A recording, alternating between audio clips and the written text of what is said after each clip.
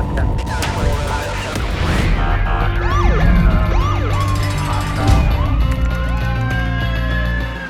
to be a street cop.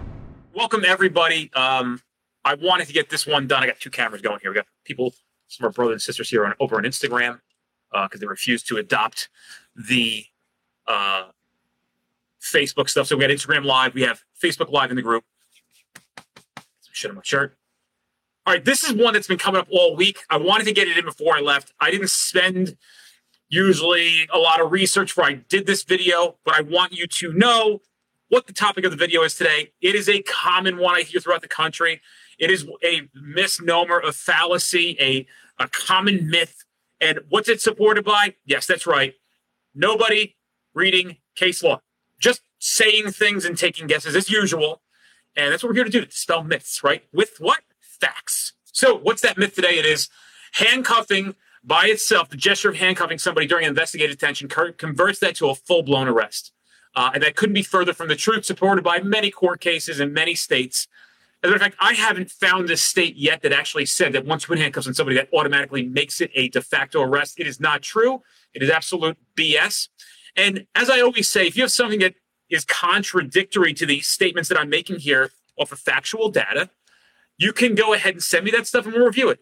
Is there a possibility that a state may have some case law that says the latter of what I'm advocating today? Yeah, sure, there is. Sure. I mean, there are new federalism allows states to disengage or not follow the federal standard. There have new federalism, right? We follow a lot of it, and especially Massachusetts, Minnesota. Those states have a lot of new federalism. So let's go into this with facts. I'm going to read from a book that I always advocate for people to read, right? It's a law book that if you begin to read it, you'll become very, very, very smart and separate yourself from everybody else. And then I got my Ed Esposito cheat sheet, which helped me today. He does a class here in Jersey, laws of arrest, search, and seizure. Just got my cheat sheet because it's abbreviated. It was quick, and it's getting late, and I had to get out of here. And I wanted to get this one done today. We just had a real busy day. We have a lot going on. We have a lot of classes coming up. And, of course, my wife is calling me right in the middle of it. So hopefully she sees this and stops calling me a little bit. By the way, if you have a comment or you want me to address something, a question during this time, if I can address it, if I have the right answer, certainly go ahead and add it to the comment section. I'm really, really on the thought process of getting a lot more of these videos up and running of these questions. Share with me. Bring home the vacuum, please. It's in my truck. So if you have a question during this, you want to post it in the comments section. I can see that. Whatever you have. But let's go into this. Handcuffing a person during an investigative detention. Here's some cases we can talk about.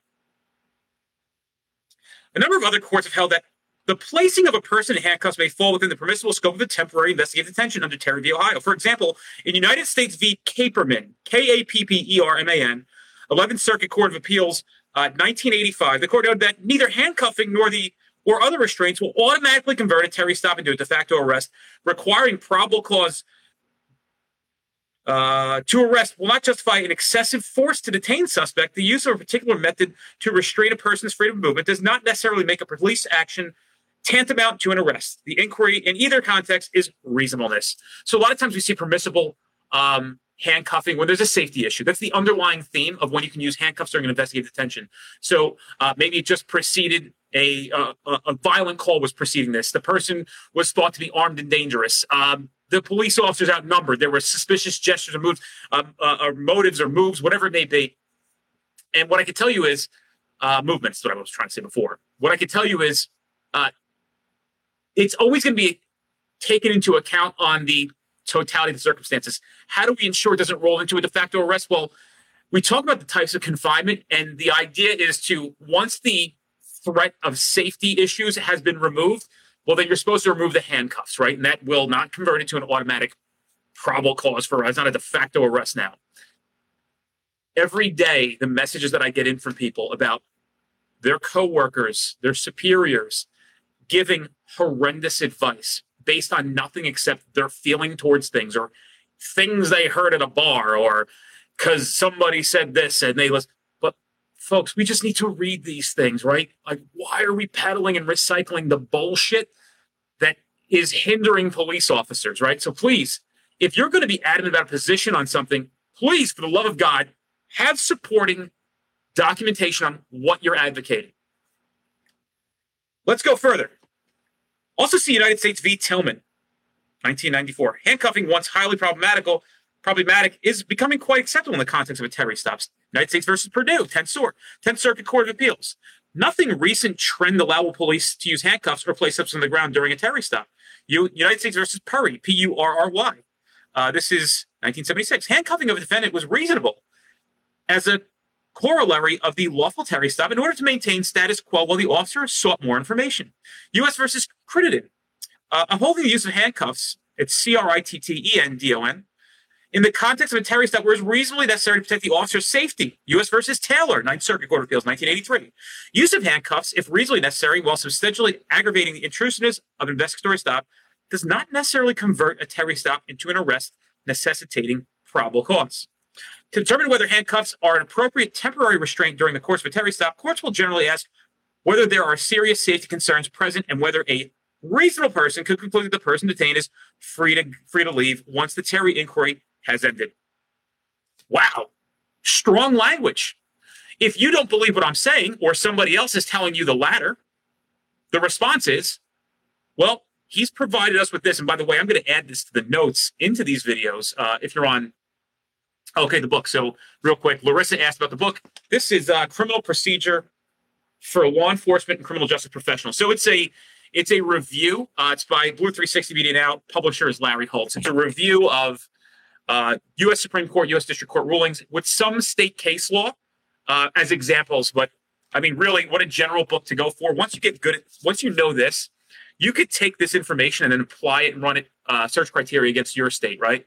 So like I've done videos on how to use casetext.com or Google Scholar. Real easy to use. My suggestion is these are the district court rulings. These are the U.S. Supreme Court rulings. I would certainly take time to go into Google Scholar or Google search use of handcuffs, not a full-blown arrest. If you can use casetext.com, it's easy to use, simple platform to use. And you will find the state. And, unfortunately, if you start asking me about your state, there's 50 states. There's a lot of people watching this or going to see it. I don't have time to research everybody's state. I'm sorry. It's just a lot. We have a lot going on here. It's a very busy time. It's a very interesting time. It's good, but it's over. It's a lot. It's a lot going on. So I don't have time to go through all these. But often when I come to a state, and like I said, when I come to a state and I do case law, we'll do the surrounding states too. We take into account who's showing up, and we'll make sure we implement that now into the training as well. I'll have the actual case that says they agree with this when a case certainly doesn't aligns with this. Here's a Washington v. Lambert, 9th Circuit Court of Appeals. The court went so far as to list a few of these special circumstances in which handcuffing, although an especially intrusive means of effecting a stop, should be permissible, where the suspect is uncooperative or takes action at the scene that raises a reasonable probability of danger or flight, where the police have information that the suspect is currently armed, where the stop closely follows a violent crime, and where the police have information that a crime may involve violence is about to occur. In the absence of continuing threat to an officer's safety or citizen safety, handcuffs should be removed if the protective frisk uncovers no weapons. See Lafarve.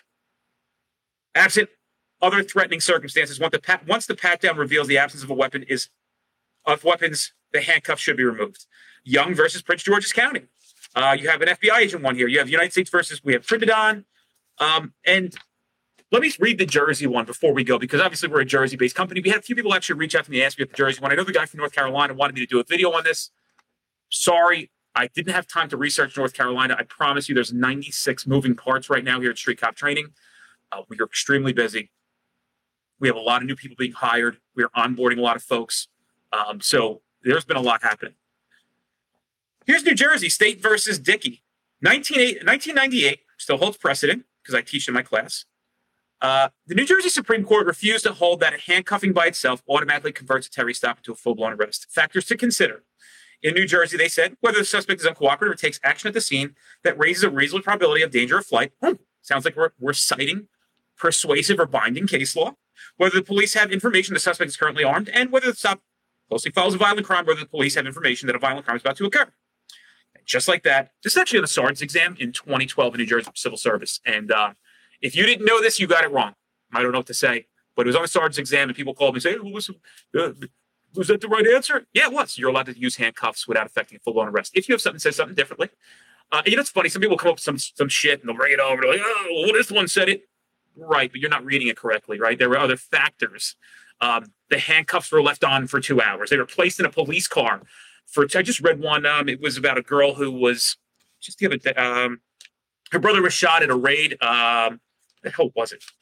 I was reading it just before. So her brother was shot. The police, of course, handcuff her, put her in the back of the police car, then take her down to police headquarters, interrogate her for 4 hours without even reasonable suspicion. And she obviously sued and won. And it's just comical to me because it's comical and it's fucking terrifying that new bad case law rests on the back and shoulders of people not knowing existing case law. There isn't a truer thing that's being said about this topic.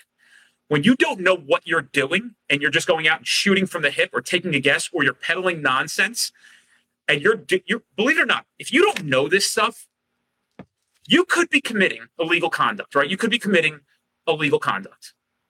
But you don't know that until you read it, yet nobody reads it. I'm not talking about legal conduct where you're using too much force. I'm talking about procedurally, according to what the courts have said police officers can do under Fourth Amendment search and seizure. How could you know what to do? How could you squeeze everything that you know, like, if you're not reading this stuff? Like, think about this, how scary this is.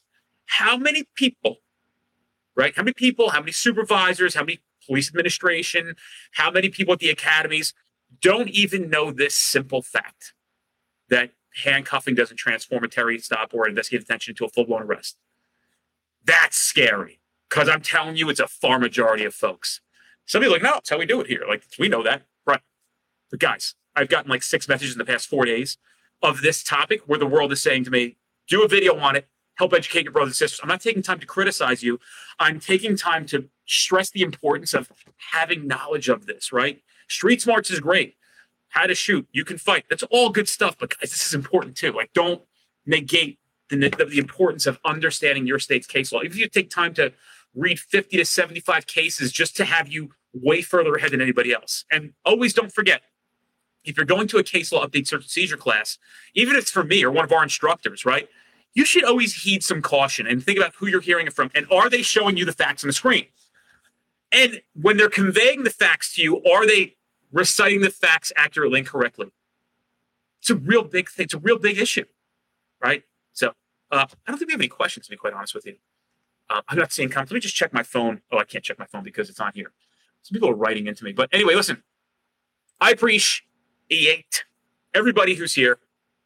Need anything, you can DM me. I'm going to do a video. Some people posted some stuff about the Pennsylvania State Police doing improper Terry frisks. I haven't read the article yet. I see it in the queue. It's waiting. I'm going to get to that tomorrow. I'm trying to get out here to give you guys more value of the training that you'll. So I'll add all these cases up. I haven't found the state yet where the mere use of handcuffs transformed a Terry stop into a full-blown arrest, de facto arrest, without probable cause. I mean, it's just the silliest shit in the world. And just stop. Like, just learn, please.